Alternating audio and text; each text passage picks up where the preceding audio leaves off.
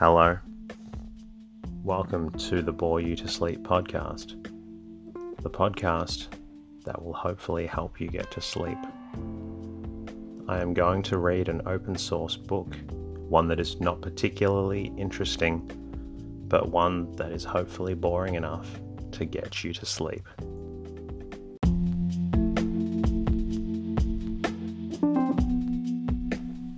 Welcome to tonight's episode of the Bore You to Sleep podcast. If you've enjoyed listening, please jump in to the podcast app, leave a comment, leave a rating. It really helps out, and I appreciate you listening. Tonight's readings are going to come from a book called The Dance, copyright 1916.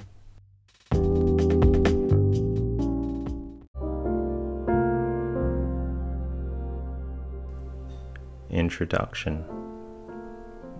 The gods themselves danced, as the stars dance in the sky, is a saying of the ancient Mexicans. To dance is to take part in the cosmic control of the world, said the ancient Greek philosophers. What do you dance? Asks African Bantu of a member of another tribe after his greeting.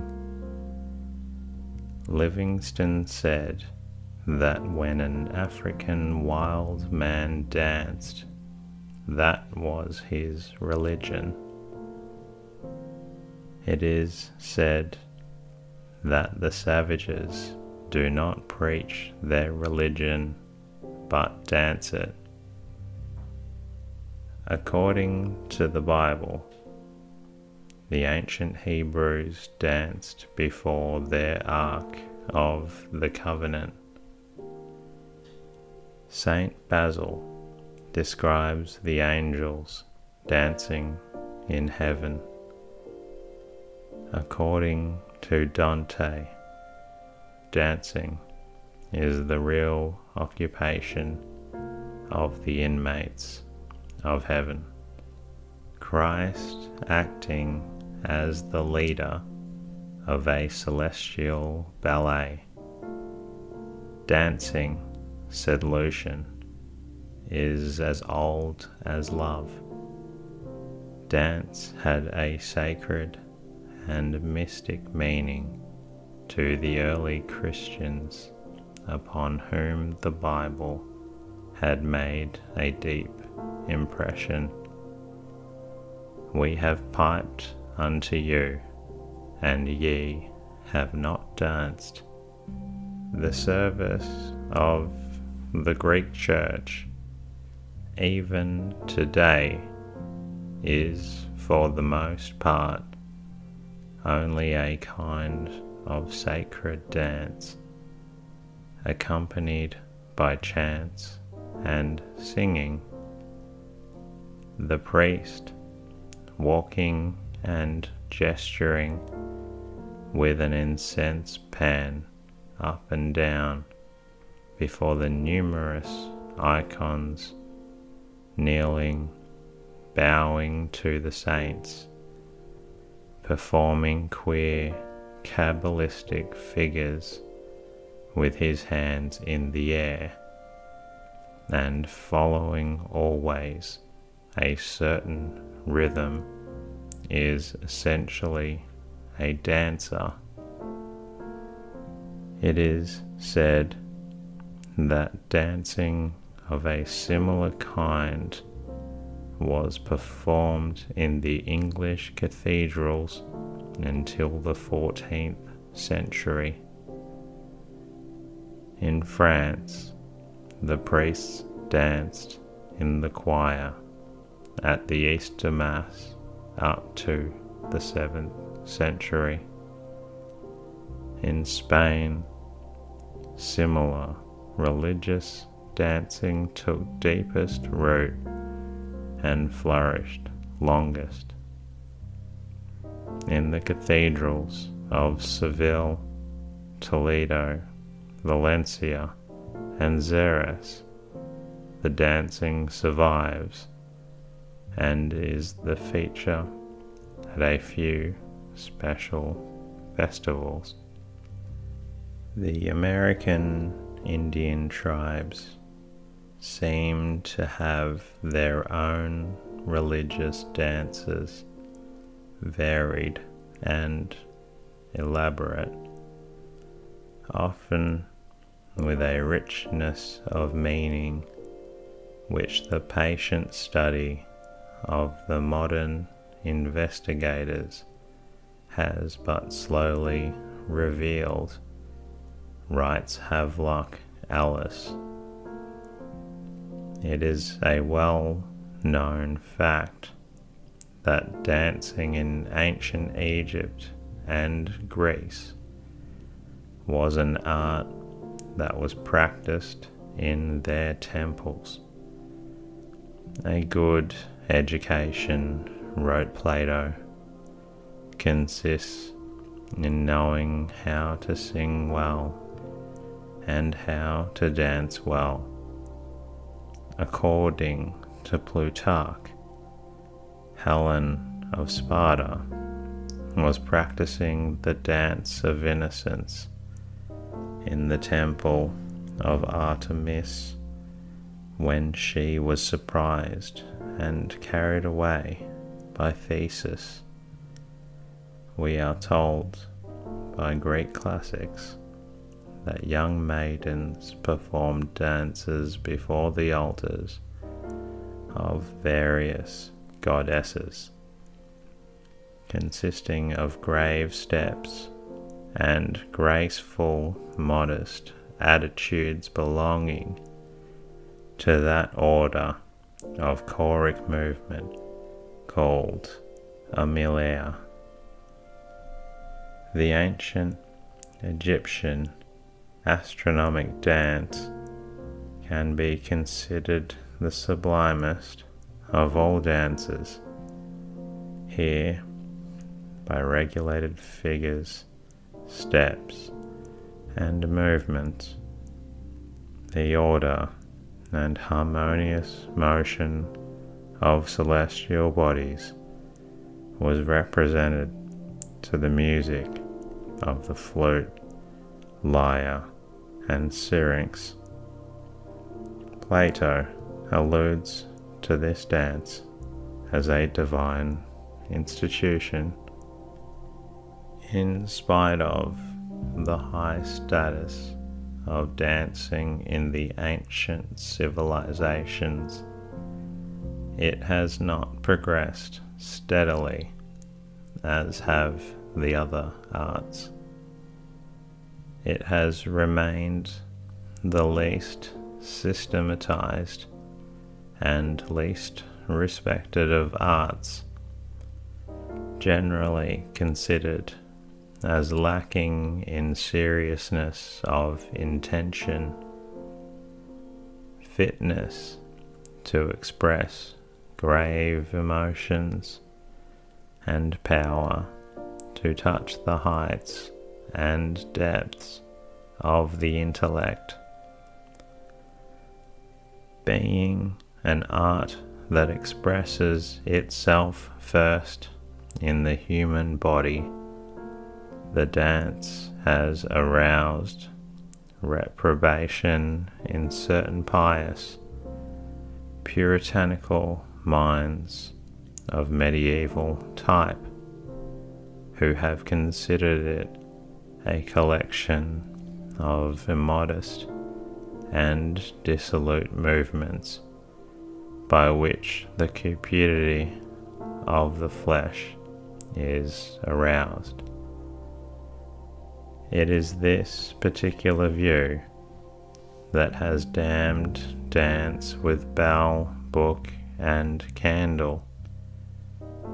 The main reason for this has been the hostile attitude of the Church to all folk arts which manifested a more or less conspicuous ethnographic individuality, that is, was stamped as of pagan and not Christian origin. All folk dancing, broadly speaking, is a natural form of aesthetic courtship. The male intends to win the female by his beauty, grace, and vigour, or vice versa. From the point of view of sexual selection, we can understand, on the one hand, the immense ardour with which every sensuous part of the human body has been brought into the play of the dance, and on the other, the arguments of the pseudo-moralists to classify it with the frivolous and least tolerated arts.